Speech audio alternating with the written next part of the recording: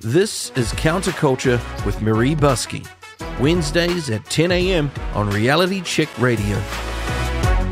Good morning and welcome back to Counterculture, here with Marie on Reality Check Radio. I cannot believe it's been 6 months in between drinks, but it has. Rachel Stewart from Riding Shotgun is back. And you're back in the saddle, my friend. I'm back in the saddle. You always get back on your horse. That's what you have to do in life. Yeah, it's so good to have you back on.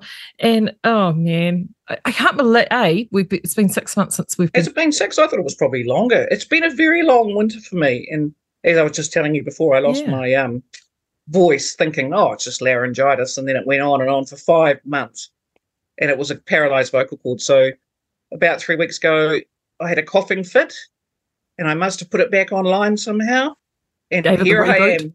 I'm about reset, and about 80% back. So I'm a little bit frail in the voice, but compared to how it's been, where I haven't been able to speak at all, it's brilliant. I'm feeling a lot better about things. Yeah. And I noticed, and of course, because I've been checking in with you across that time to see where you've been at. And then I saw you started writing again, which is awesome. Obviously, you're feeling a lot better. We're heading into the spring and the summer. What are some of the things that what's tickling your fancy to write about, do you think? It's, I'm going to be absolutely honest with you and tell you that it's absolutely non-political, basically because the world is so effed and everything is upside down. I'm always wanted to write essays, and I've completed a few over winter. And so it's 10 essays, just vignettes of my life, which tells people why I've become the problematic and difficult person they see before them today. So basically, I'm taking 10 stories that I think are worth telling in an essay-type style. Yeah, and I thought it was time. I was a columnist for 10 years and I had to work to deadlines. And it's been it's been a bad thing and it's been a bad thing in a way because it stopped me writing once I gave up being a columnist. But the good thing is that I realise now that I only was a columnist really so I could just write. Sometimes my opinions, I look back on them and think, oh my God, mind you, the world's changed since I wrote them. But it was always about the writing. And so this is about writing, and I need to tell some stories before I die. And there are so many great stories out there too. Yeah, there are. And if people know how to write, then you've got the world at your fingertips. And I thought, well, my partner's been nagging me for years, and I mean nagging. And I just thought, I need this nagging to stop. So that sounds terrible, but it's the truth. And because she just thinks I'm a star. I don't necessarily think that myself, but she just thinks it's good for me to write, and she's right. And I just needed to get off my chuff and do these stories. So that's what I've done. And I've decided to make it on my Riding Shotgun. If you want those essays, one a month coming through in the next 12 months, I've put a pay thing up, not much, because, I want to be rewarded for some of it. And I've had pledges from lots and lots of people to pay. So I'm really pleased about that. Oh, that's fantastic. That is fantastic. Well, as you know, I can't do any mainstream stuff because A, I don't want to, and B, they don't want me. Well, I mean, looking at it, I was talking to Marty, who I do my media matters with, and he's an ex-journo himself. And so both of us had a stint. It was 90s for me, early 2000s for him. Then we've sort of gone off and done other things. And we've both come back to it with the station. And it's interesting, because the difference in time from then to now. And one of the things I said to him the other day, I was a bit glum. I was actually really fractious the other weekend, and what it was I have to follow the election campaign. I've always been very politically engaged, but it was the swing in the media. And it took me, I was really angry with myself because it took me a few days to put my finger on it. I got triggered because they went back to that fear mechanism that had been deployed during COVID to try and sway voters' decisions heading into the last week of the campaign of the election. And I thought, you bastards, how dare you do that? Absolutely. And once you see it, and once you know the tactic, and you and I both do, you can't not see it. And so the respect for the media is so low, apart from you guys, really, who are changing the game. And I just talk to so many people now that I can talk. People are seeing it. People are actually seeing this now. The average person is now realising just how biased the media is and how our mainstream media in New Zealand is directing us down a particular channel for what they want. It's very off-putting. And I don't ever want to work for mainstream New Zealand stuff anymore while this continues. But I suspect we're going to see very soon, after the election, some toppling of some of these media giants. I think stuff's on the way. Well, and NZME too, I think, is experiencing issues. Well, they all are, because let's face it, they've been suckling on the state tit for quite some time now. Yes, they have. And it's got to end sometime. And the reality, I think, of what everyday New Zealanders have been facing is now actually going to become quite stark to those who have been sheltered from it. Absolutely. And I don't know why they didn't see that at the time. That this was going to. I actually saw River of Freedom last night, first time I've seen it. And I was pretty wide afterwards. It was good. It was overly long, but it was very good. A bit emotive, of course, because it was an emotional time. But, that's if they think those New Zealanders and the people that watched like me and you from the sidelines, because, we weren't really down. Well, I wasn't down there. If they thought that anger had just dissipated, they're dreaming. Yeah. It's hardened, in fact. And now the electorate's about to find out, the politicians are about to find out that anger is palpable, and it's going to be a very interesting result.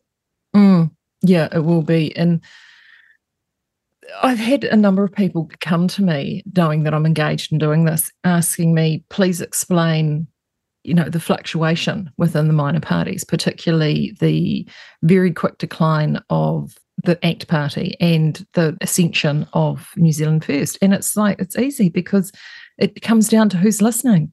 Yeah, absolutely. It comes down to who's listening. And it's as simple as that. And you're right, there's, I know for us, for a lot of people, COVID and the pandemic is over, but actually, is it? Even if you were fully on board with a lot of the measures, how's your business holding up?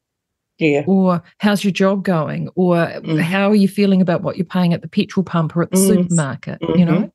It's not over. No, it's not over. And what I realised last night when I went to this movie, I got home about 10:30 and I couldn't sleep. I mean, I was awake half the night because I was so wired and angry again. I was re-angered again about, it was great to see these people doing what they did, and they're bloody heroes, really. For what they did, and we should all be thanking them. And I think most of New Zealand will in a decade, maybe if we're all still here. But it really wired me, and I thought, it's that palpable anger of being treated differently for not playing the game. And, I didn't play the game, and it was okay. I worked for myself, but you were a leper. You were a leper. And hearing the things being said about us, and for making a choice what to do with your own body or not to do, and not agreeing with mandates, and having some humanity, and watching the media do what they did, it was a very interesting time, and it was life-changing. Once the election results all solidify, there will be a period of time, I believe, where the media and those in that governmental elite will try and memory hole a lot of this stuff. It will be, let's soften over the period of distance, and it's a bit like childbirth. It really wasn't as bad as it. That's right. Yeah, that's right. It's almost like these crazy lies and myths you get told. I don't know whether you're finding this at the moment. It's like menopause. It's like the secret cabal, the stuff they do not tell you. The stuff they do not tell you. Stuff they do not tell you. And this is what I feel like this is going to be like. I know that my husband especially, he's still carrying a lot of anger. He was like you. He saw River of Freedom, and it was so powerful. I sat there the whole time with a tissue, feeling like I was going to burst into tears any minute. That's me. He sort of sat there, and several times I looked over, and he was white-knuckled on the chairs of the cinema. I could see the anger. It was all coming back, and it was important that we saw it, and it was cathartic in one sense, but it's amazing how close to the surface that anger still is after 18 months since the protest. I was surprised. I was really surprised at my reaction, actually. I just couldn't sleep, so I had a gin and sat down and tried to do a crossword. I couldn't concentrate on that, and I was wired because it was a massive thing for New Zealand. It felt like the way the whole thing was done. It just felt like the death of something really precious, a New Zealand that I and you grew up in, that we realised had just changed, and it's never been the same since, unfortunately. And it's a sad thing about New Zealand. If you stay away from the media, which is pretty impossible when you're a media person like me and you, but if you stay away from it and just sit out with the birds and the trees and do some farm work or do something, you can kind of convince yourself that everything's the same. But as soon as you sit down in front of a screen, it isn't. I mean, you live in provincial New Zealand, as do I. And I have certainly seen a frustration from those living in provincial New Zealand. I've never seen the urban-rural divide as great as it is today. What about you? Yeah, because I've got a foot in those camps, both camps actually. I don't know. What I see is anti-farming rhetoric everywhere. So I guess, yes, it's media-driven at the moment. But the urban rural, yes, Aucklanders don't really relate to anything going on in Whanganui or Napier or wherever you are. It feels that way. We've lost that touch with, we used to all have somebody, everybody had somebody on a farm somewhere or relatives. Now that seems to have been severed. So, yes, I guess so. But I feel like there's a bigger divide than urban-rural, and it's just divide between tribes. And I think there's less of that divide between, country and town, and more about they don't like you because you like Winston Peters, or they don't like you because you like anything that doesn't fit the narrative. Yeah. So it's the tribalism is out of control. And of course now we've got Israel going on. Well, from a culture's perspective, I've just literally spoken to Libby Emmons prior to this, and she's the editor-in-chief of Post Millennial. And she said exactly the same thing. She's never seen the divide between Democrat and Republican as great as it is before. And now the conflict in Israel is a really interesting cultural phenomenon because, as I said to her, the Jewish people and faith has always been something that straddles the cultural divide. Like those in the culture war on the social justice side of things would like to use that as a lever to strengthen their position, but at the same token, they will equally uplift the identity and the ability of those from Muslim or Palestinian faith. So you've got this sort of juxtaposition between the two, and then you have this conflict. Traditionally, it's usually they'll press down on retaliation of Israel against Palestine or the West Bank, or in this case, Gaza. And now you've got, this conflict that has come the other way. It is horrific. And how do you reconcile? How do you reconcile people who are now going out, traditional social justice warriors, saying, oh, this is perfectly justified, when anybody with a set of eyes can go, this is truly, truly awful? Well, what fascinates me is that people are not. Some people are saying to me, "Oh, well, I can't watch those. I'm triggered. I can't watch those videos. The woman on the back of the truck with her knees at impossible angles, and shots of dogs being killed in the driveways, and all the stuff." And I've seen a lot of it. Don't like it, but they say to me, these people, that the but people, I call them, but Palestine, but if you're not prepared to watch it, I don't know. You need to feel that visceral pain and anguish and horror. And then it changes everything. And I think if you're not prepared to watch that gruesomeness and see it in its totality and see what it is, depraved, then don't comment to me. It's like when you eat meat, which I do, and we've talked about this before. If you can't watch the process, don't eat meat. If you can't watch what we do to animals to get our meat, if you can't even do it yourself, you probably shouldn't do it. And that's the disconnect that humans have got now. This is just my thoughts. But, and what I'm saying to people is, well, I think, if it might be triggering, but that's a good thing, because you're not seeing the big picture. Because this isn't war in a traditional sense. No. This is wiping Jews off the face of the earth and making people, this is just made, everything's up in the air. We're just looking to see where the chips are going to land now. And how do you explain to people, look, it's a conflict that's gone on not only for decades, but not only centuries, but thousands of years. Yes, I know. It's unbelievable. And it is just so heartbreaking. And as someone from the outside looking in, I just look at the entire thing, for everybody involved, and just think, wow, this is so utterly tragic for everyone there. And oh, absolutely. And that sort of gets lost. And it's almost, too, the same, the political football that Russia-Ukraine has turned into. And again, I've got Russian friends, and I've met and spoken to Ukrainians as well, just socially. And as they've said, what it's about is not what they say it's about. No, that's right. They're universal in that. Yeah, so that's the thing about war. The first casualty of war is the truth. Well, that first few days in Israel, that's the truth. That's Hamas showing you who they are. They filmed it. They filmed killing the grandmother with her own phone and stuck it up on the internet, on her Facebook page. That's telling you something. And I think this first week is the first honest week. From here on in, it's propaganda and bullshit. But that first visceral look at what these people are wanting to do, they hate the Jews. They want them wiped off the face of the earth. They've always wanted it. Now they are trying to achieve it. And I think it's a very scary time. I'd hate to be Jewish right now. And I really feel for them.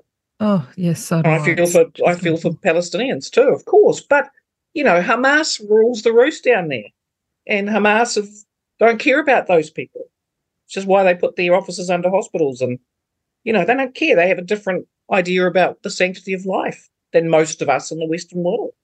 And so, at this stage, I'm feeling pretty raw about all that. Yeah. Back home, of course, we've got, the aftermath to get through with the election. And it will be interesting to see how everything settles out once it's all said and done. I'm kind of hoping some healing can finally happen for everyone here. I know for me, I'm over it. I'm certainly wanting to try and sort of forge things forward, but it's going to be a marathon, not a sprint, I think. And I think a lot of people, particularly that have been in that camp, that have been demonized like we have, we've got to remember that. It's going to take a while to unpick and roll back everything that's actually transpired over the last few years. If we ever do. If we ever do. What are some of the things that you're seeing? Are you still got any contact with your mates in the media? Are you still talking to any of them sort of behind enemy lines? Or have they all decided you're a bit too hot to handle? Oh, they've always decided that. I mean, as soon as I wrote that column, they disappeared. Look, I don't have really many mates in the media anymore. Not mates. I certainly have contacts, but not many. People don't want to be seen with me because, I think that women are women. It's a terrible sin to think that. And there's only one journalist that has ever apologised to me, and she apologised to me publicly, and I love her for it.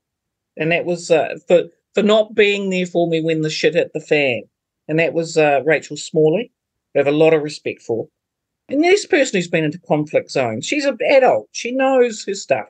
She's brilliant. Yeah, and I mean, she's back in the media at the moment with the scandal in regards to Parmac. Yeah, don't underestimate her.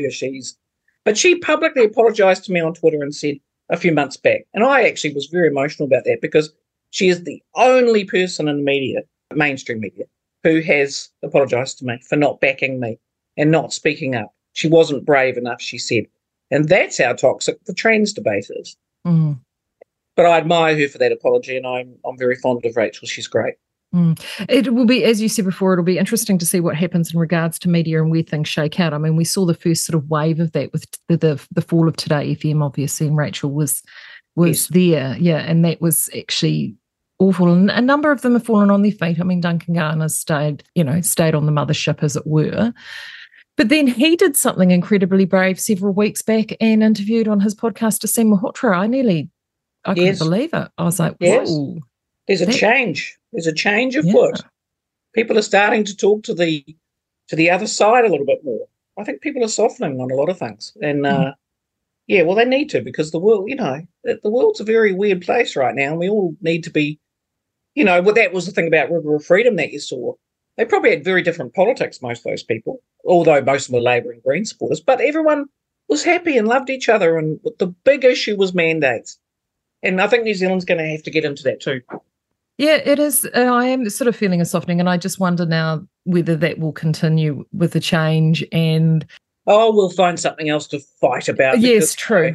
Everyone's kind of, hooking into Winston Peters, and I voted for Winston. I don't care who knows it. There's very sound reasons for doing that.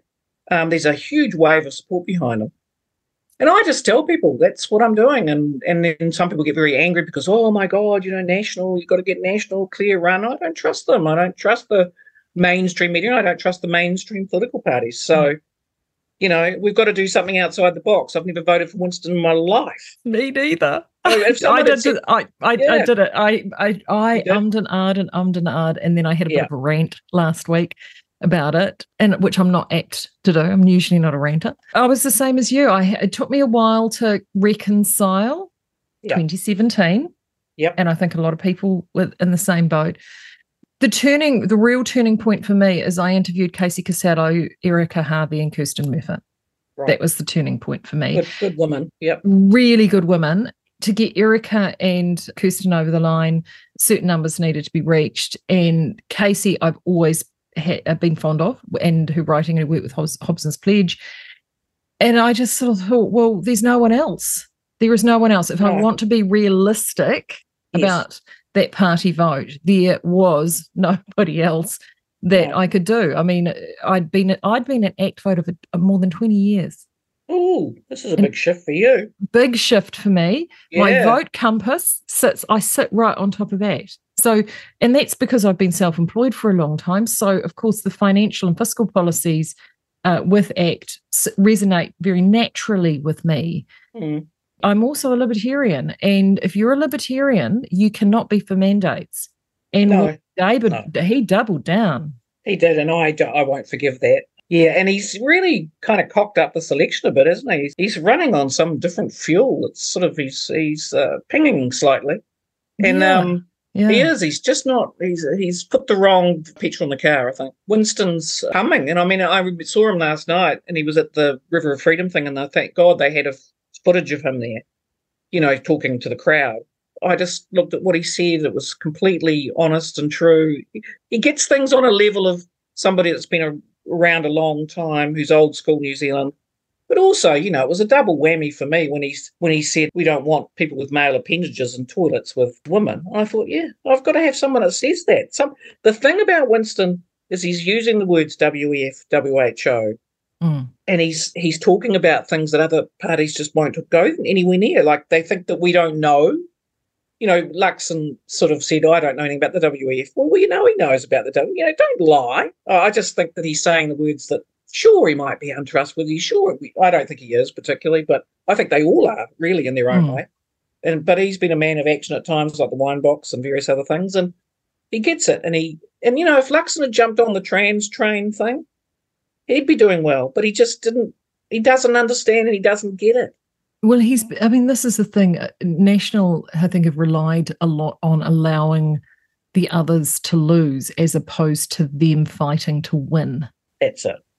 It's a kind of an elite little thing, and he hasn't realised that. It seems like he just doesn't want to put a foot wrong, which means he's boring and bland and very vanilla.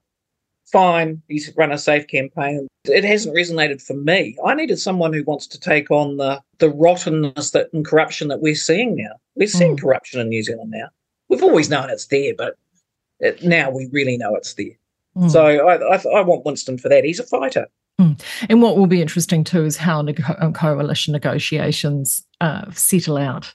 Yes. And again, the distance, and this is why I got angry about the fair thing. I said to Marty last week, I said, what did Luxon and Chris Bishop go and have a beer of a day and decide, oh, I know, let's go and terrify the bejesus out of the people and tell them there could be a second election. Yeah, that was actually nasty stuff. It was undemocratic. It was a dumb thing to say.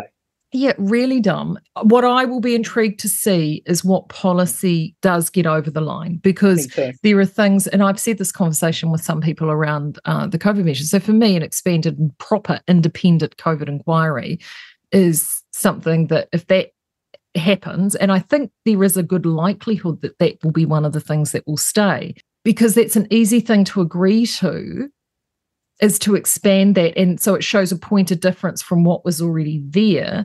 But the other thing with that as well is that he also threw in there the compensation for vaccine injured and those who had lost jobs. Now, realistically, we know that that will probably not happen, realistically.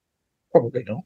However, what that does is it gives him, it's like, okay, I'll take that off the table, but in order for me to take that off the table, I need to keep the COVID inquiry there. And I think that's why he threw that out there.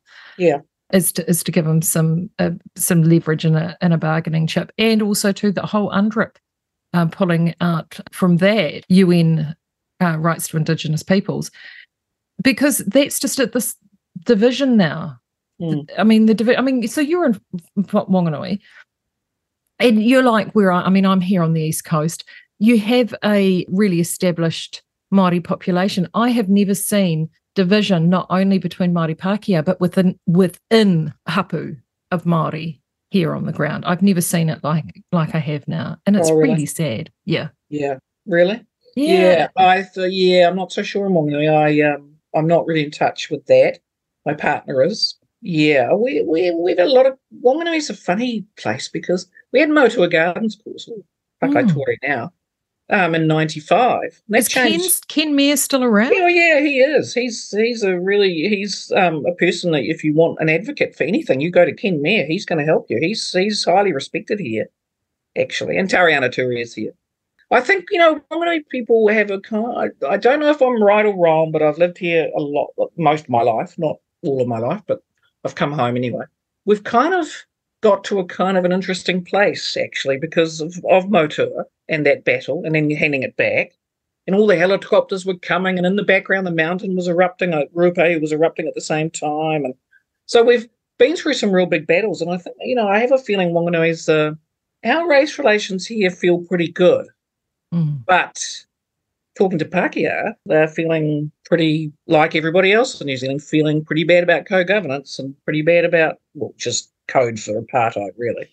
No one's worth two votes over somebody else's one, that sort of stuff. So there's a profound shift there. I feel sorry for Māori who are feeling that. But again, all this stuff only helps the Māori elite. Let's face it, that money doesn't trickle down to the people. No. And it hasn't. But yeah, there's a bit of intertribal stuff going on, but Māori have always had that. Yeah, I don't know. I don't know about it in my day-to-day life, but I certainly feel New Zealand's really feeling, white New Zealand particularly, is feeling very put upon right now. And that's not a good thing. And what's interesting about it is that it's all white wokies that are doing it. It's not Māori that are actually doing it. I mean, of course, the elites are going to go along with it because there's money. But it's white wokies telling everybody what's good for them. And that's the bit that sticks in my craw. And it doesn't help that you've got people like Rawiri Waititi turning around saying how he's not really that keen on democracy, but that's okay because he actually speaks for all Māori, so things will be good. And their genes are superior. That's right. I remember somebody else saying, I think it was somebody called Hitler. You don't say that. You don't say your genes are superior to anybody because they're not. It's rubbish. So that guy's on the way out. Te Pāti Māori's not looking good. It's sad, but it's too radical. Yeah, well, I look because, of course, I do follow a lot of the Māori politics more closely, and as you said, you've got Tariana Turia over there, and that party is completely unrecognisable from the party of Tariana and Dr. Peter Sharples. People that I respected. Yeah, even Marama Fox was pretty good in comparison, but it's like the Greens. I mean, I've got some choice words for anybody right now who's voting Green. If they come to me, anybody I know, and says I voted Green, it's like the door's shutting, man. I'm not really interested in talking about that right now, considering Palestine and Israel. And that was the thing with New Zealand First versus the Greens, is that New Zealand First says what it says on the tin.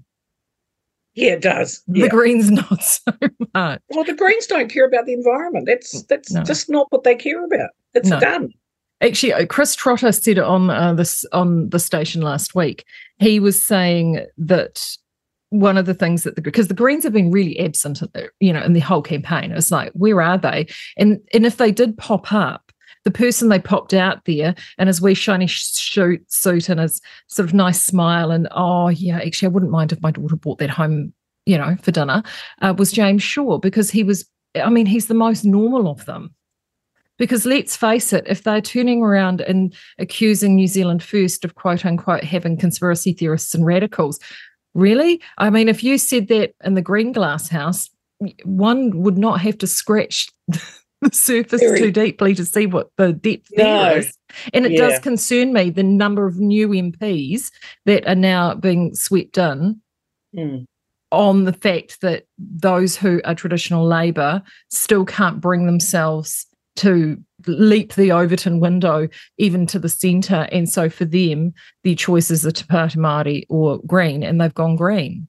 Yeah, and then 14, there's the gullible. So 14%. I'm disturbed by that, and I really hope that people start listening to some of their rhetoric, which has been going on for years around Palestine and Jews. They don't like them. You don't have to scratch very far. Martima Davidson in that debate, trying to defend Palestine. Yeah, just give it up, girl. It's just not a good look at the moment anyway. And it just was dumb. But, it might resonate in them getting more seats than they've ever had. I don't know. That scares me because that's the element of New Zealand that scares me. That the Greens are actually quite frightening to me. Quite frightening. It's so sad to see the demise of a party that I had some respect for at some point. Never voted for them, but I've been close. But the Jeanette Fitzsimons and the Rod Donalds, they're long, and even Greenpeace guy, Russell Norman, they cared about the environment. And this is not what drives them. They want a wedge here, and it's scary. So we've got to make sure they stay out. Oh, my nightmare is that somehow they get in. It's just my nightmare, keep me awake scenario. It's cut your wrist time if that happens. That's how I feel about it. Yeah. It's the end of New Zealand if that happens. It certainly means that I'd be leaving. I do a satire every week called Aotearoa dusting off the old copywriter muscle. Rachel had been dormant for many decades. And I couldn't believe an interview when James Shaw was talking about the attrition, so on the wealth tax, and they'd built in an avoidance rate of 25%. And when Tame pushed him on that, saying, no, I'm talking about the number of people that would leave the country, these wealthy that would be, and you don't actually have to be that wealthy on paper to attract the wealth tax. He said, 25% avoidance, that's what we're calling it, 25% we have built in to leave the country. So James Shaw said that. James Shaw said that on Q&A with Jack Tame a couple of Saturdays ago. That. That's terrible. Yeah. It is terrible. And I'm sure it sounded a lot better in his head before he said it out loud. Oh, so we're quite prepared to lose 25% of New Zealand's population to do this thing that we want to do, which is a tax of envy, really. Yeah, so the 25% of our wealthiest. Yeah. And I just was thinking, don't you get it, James? That 25% are the people that pay the most tax, more than anybody. And, of course, the number that his people and old Shanana, he likes to put out there is things like, oh, no, but the wealthiest New Zealanders in actuality are only paying 8% tax because of their overall wealth. And it's like, no, let's not play the games of mathematical proportions here, people. No. Let's actually look at the numbers on the ground. If you're going to take that top echelon of people and force them to become non-tax residents outside of New Zealand, so they decide to spend 184 days away from New Zealand and pay tax elsewhere. Yep. And there are already some key families that have done that. Think the Mowbrays from Zuru Toys, just to name one. So they've gone. Who funds the arts in this country? Yep. Who funds a lot of these charities? Who funds all of these organisations that are not getting enough funding directly from the government or rely on large donations? Those single big donors are incredibly important. They're less likely to invest and donate in philanthropic endeavours if they're not physically here a lot of the time. All the things the Greens love, dries up. I mean, James Shaw, really, I know he looks normal, but I don't think he is normal. I think that lying on your CV is pretty serious, and he did. And no one's picked that up. No, well, we are now talking about it, but that's it. I mean, the mainstream won't go there. My issue is that, he had to be pushed to change his BA to say that he failed and that he dropped out, and he wasn't a very good student. But then, just a couple of years later, he goes off and does his master's and gets it. But he won't talk about that. He's been asked to release the privacy waiver so that Bath University would release, and he won't do it. Why? If you've got a BA, if you've got a master's, why won't you prove? We just lied once, and you can do a master's without an undergrad. But it's unlikely unless you can convince him you've got the experience, and he clearly didn't at that point. So I think he's lied. I think he's a liar. I think he lied about his CV. And people think that's nothing. I think it's everything. I think it's without integrity. You don't lie on your CV. You just don't do it. So we'll find out. It'll come out eventually. But to me, he's... And what people also forget is that, and this is the concern with all these extras that are probably going to coattail in, right, is that the concern that I have is they tried to roll him as leader. They didn't want him there. They didn't want him. And then when they went to their caucus process to try and in their membership, to the Green membership, well, he was kind of it, because their constitution states that they have to have as co-leaders, they have to be Māori, and you have to have a woman. He's an endangered species as a cis white man. Yeah, he is. Oh, I think it's Maori there. Well, let's put it this way. And Chris Trotter called it. I think once they get through, the dust settles with all of this and the election, I think it might be Bobi James, and you'll see Chloe and Martima running the show. Yeah. Oh, that'll be great. Can't wait. I have no respect for them. None. I have zero. I actually despise everything they stand for. So I'm just being honest about that. Cycling back to the writing, give us just some little sousance of what it is that you're going to be talking about, like some of the stories from back in the day. So if people are wanting to subscribe, what could they potentially expect? They'll hear about me, as a child on the farm, how exciting. But, getting into trouble on the farm, things like falling down the long drop when I was a kid and what that felt like and what it smelt like and how I had to be, hauled out of the long drop by my father's arm because I was drowning in poo. There's quite a good story there. There's many stories. So I'm just moving to America at 11, what that was like, getting to California in 1974, late 73, and what it was like to go to San Francisco then. And Haight-Ashbury was just sort of winding down, and there were gay cops and lesbian cops. And before that, the highlight of my life was the Wanganui Pie Cart on a Saturday night. So, what that was like as an 11-year-old. I remember all these things very clearly. And I've been writing for years about these things, and I finally just put it all together. And it's just a way not to talk about the world as it is now. I guess I'm just getting to a stage where I'm doing a lot more. I've obviously lived more than I'm going to live in the future. And there's a lot to think about, and there's a lot to process about my childhood and things that I think other people will enjoy because they'll relate to it. I was born in 1962. New Zealand was a different place. It was very rural. My parents split up when I was 10, 11, went to America. So vignettes about all that, plus my later life. I've been a PI. I've been a train driver. I've stood for Parliament once, many years ago, for the Labour Party in 87. In the Waitotura electorate, which in those days was the safest national seat in the country. I was promised that I could probably get the Wanganui seat if I did that. I actually got second, which was unusual because the Democrats back then were getting second and Labour was third. But, I was a train driver, so some people like that, so they ticked the box. So I was 24 when I did that. A 24-year-old lesbian train driver back then. That's it. That's actually that was very progressive of you for the day.